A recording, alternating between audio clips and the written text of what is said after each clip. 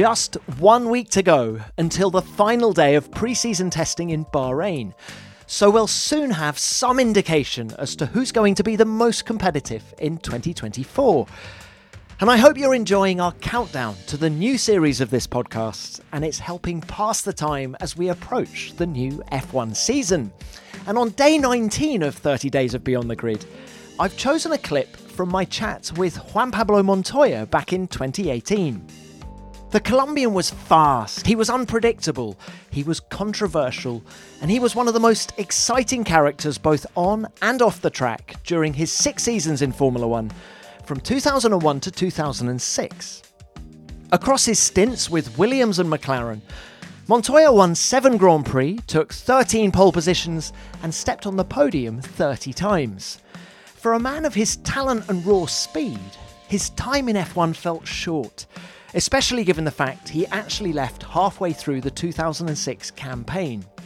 So when I caught up with JPM, I wanted to find out why he made such a hasty exit and whether he has any regrets. I left McLaren Formula One in a bad time. You know what I mean? If I would have stayed an extra year, I'd probably been world champion. But ifs and buts don't count. You know what I mean? For me, I didn't want to stay at McLaren, and I knew they were going to be good, but I didn't want to be part of it at the time. So for myself, I was, I think, 31 to turn 32, and I'm thinking, you know, everybody stops around 35. I don't want to go and run for 3 years in a mid-pack team. So you thought McLaren in 2006 was becoming a mid-pack team? I mean, they were just lacking power. Because mechanically the car, you know, we did a lot of suspension changes. I did a lot of work on that, and the car was actually driving really good when I left. They just had no power. Well, look, while we're talking about then, let's continue talking about that, because 2005 you joined McLaren. Yeah. How quickly did things go downhill with that team? Because I think the hard thing in McLaren was, and I wasn't public about it, how much I struggled driving that car. How much I hated the car. The 2.5 car. Yeah. Oh my God, I just couldn't drive it. I remember first time I drove the McLaren, I did an installation lap, and I came in and I told the guys, I think there's something broke in the car. So what do you mean? I said, yeah, like when I steer, the way it moves, it's like something's broken on the back. They looked at it for an hour and everything was fine, and just the way the car drove. But you won races in that car. Yeah, I told people... Wasn't all bad. If we could have the balance of the Williams on that car, I mean, you would win by 2 laps. Because it's like you're lapping a second lap quicker than the Williams when I went to McLaren. And the thing drove like when you would qualify 10th in the Williams.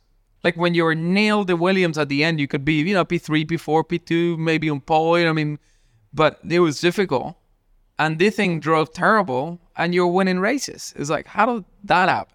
And I never really, you know what I mean, I was very quiet about how bad the, you know what I mean, for me it was very disrespectful to go and say, you know, the car drives like shit. You know what I mean, I should have gone and say, you know, I really struggle with this car, and I never did publicly. How did you get on with Kimi? It was okay. He was just quiet. You know what I mean, he was quiet, and he was McLaren's, you know, runs boy. Did you feel that? Oh, I mean, yeah, I mean, a little bit, yeah. It's what it is, you know what I mean? And I expected that. You were Ron's golden boy. He signed you, 18 months ahead of time? Yeah. And yet you still felt when you arrived that Kimi was the guy? At the beginning, no. It was through, you know what I mean, as the time went on, we had a lot of issues there. But it's what it is. I guess Ron has and had favourites, didn't he? I mean, Alonso, I think, went through the same thing. Yeah, I mean, Ron was really nice to me. His family was really nice to me. Everything, you know, I mean, everybody in McLaren were great to me. But it was tough. You know, it was a lot of internal drama. So you left mid-season 2.6. And I remember being baffled by that decision at the time. I didn't leave. They asked me to. What actually happened? Can you tell the story now? I mean, I wasn't sure what was going to happen and where I was going to be next year. And the NASCAR thing came up, and it was a 5-year deal.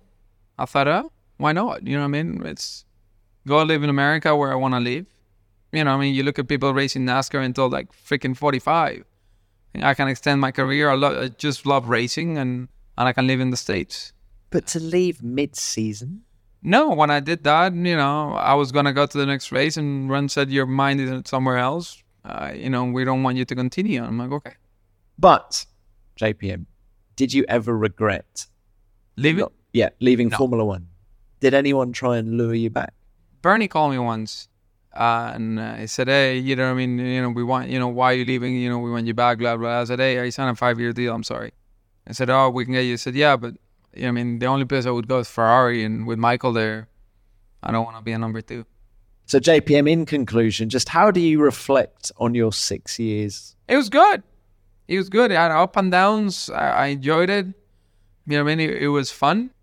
I was comfortable leaving when I left. It wasn't really 6 months into NASCAR going, why did I do this? Why did I not? It was never even talked about, was it? But did you not think in 2007, that McLaren is winning races? No, because I wasn't going to be there.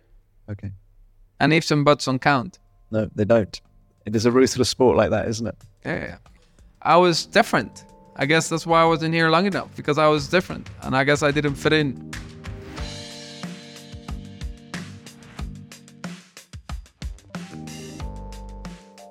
One characteristic that stands out with Juan Pablo is his honesty.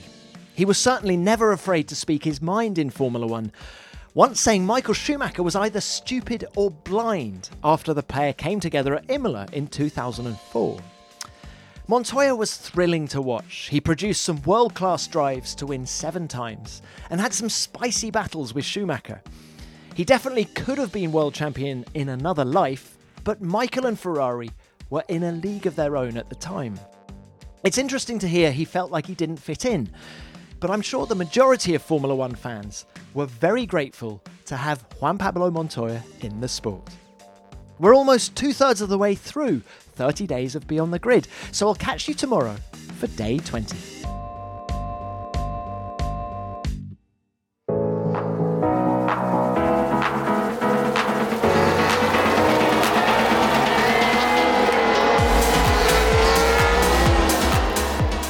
Formula One is the greatest sport in the world. But there can be a lot to understand. Don't worry, we're here to help. I'm Katie Osborne. This is Christian Hugill. And welcome to F1 Explains. This is the official F1 podcast about how the sport really works. The drivers, the cars, the rules, the words, the risk takers, late breakers, and history makers that amaze and inspire us every race weekend. Hit like, follow, or subscribe for new episodes every Friday as we answer your questions about F1 with the help of some very special guests. Oscar Piastri, welcome for your debut on F1 Explains. Thank you. Thanks for having me. Double world champion Mika Häkkinen, welcome to F1 Explains. Take it, Mika. What are you doing, man? What are you doing? And by your side, a woman whose race strategy once made Sergio Perez cry. I'm speechless, guys. It's important for me to say tears of joy. Welcome back, Bernie Collins. Thank you so much. You've just not heard the crying ones from losing the race. Susie Wolf joining us here on F1 Explains. What a joy to have you. It's a pleasure. Thank you for having me, guys. Ladies and gentlemen, joining me, Christian Hugill and Katie Osborne on the stage is Formula One legend, David Coulthard! We'll be here across the 2024 season with current drivers and legends of the sport. Plus, insight and explanations from people you don't usually get to hear from, the unseen experts who are essential to Formula One. We need your question to put to our experts. Are you F1 Explains? We are! I love your podcast. Love F1 Explains. Christian Hugill. Oh my God. And Katie Osborne. Katie Osborne. Record it as a voice note on your phone, or you can write it in an email and send it to f1explains@f1.com. Just search for F1 Explains wherever you get your podcasts, and we'll speak to you soon.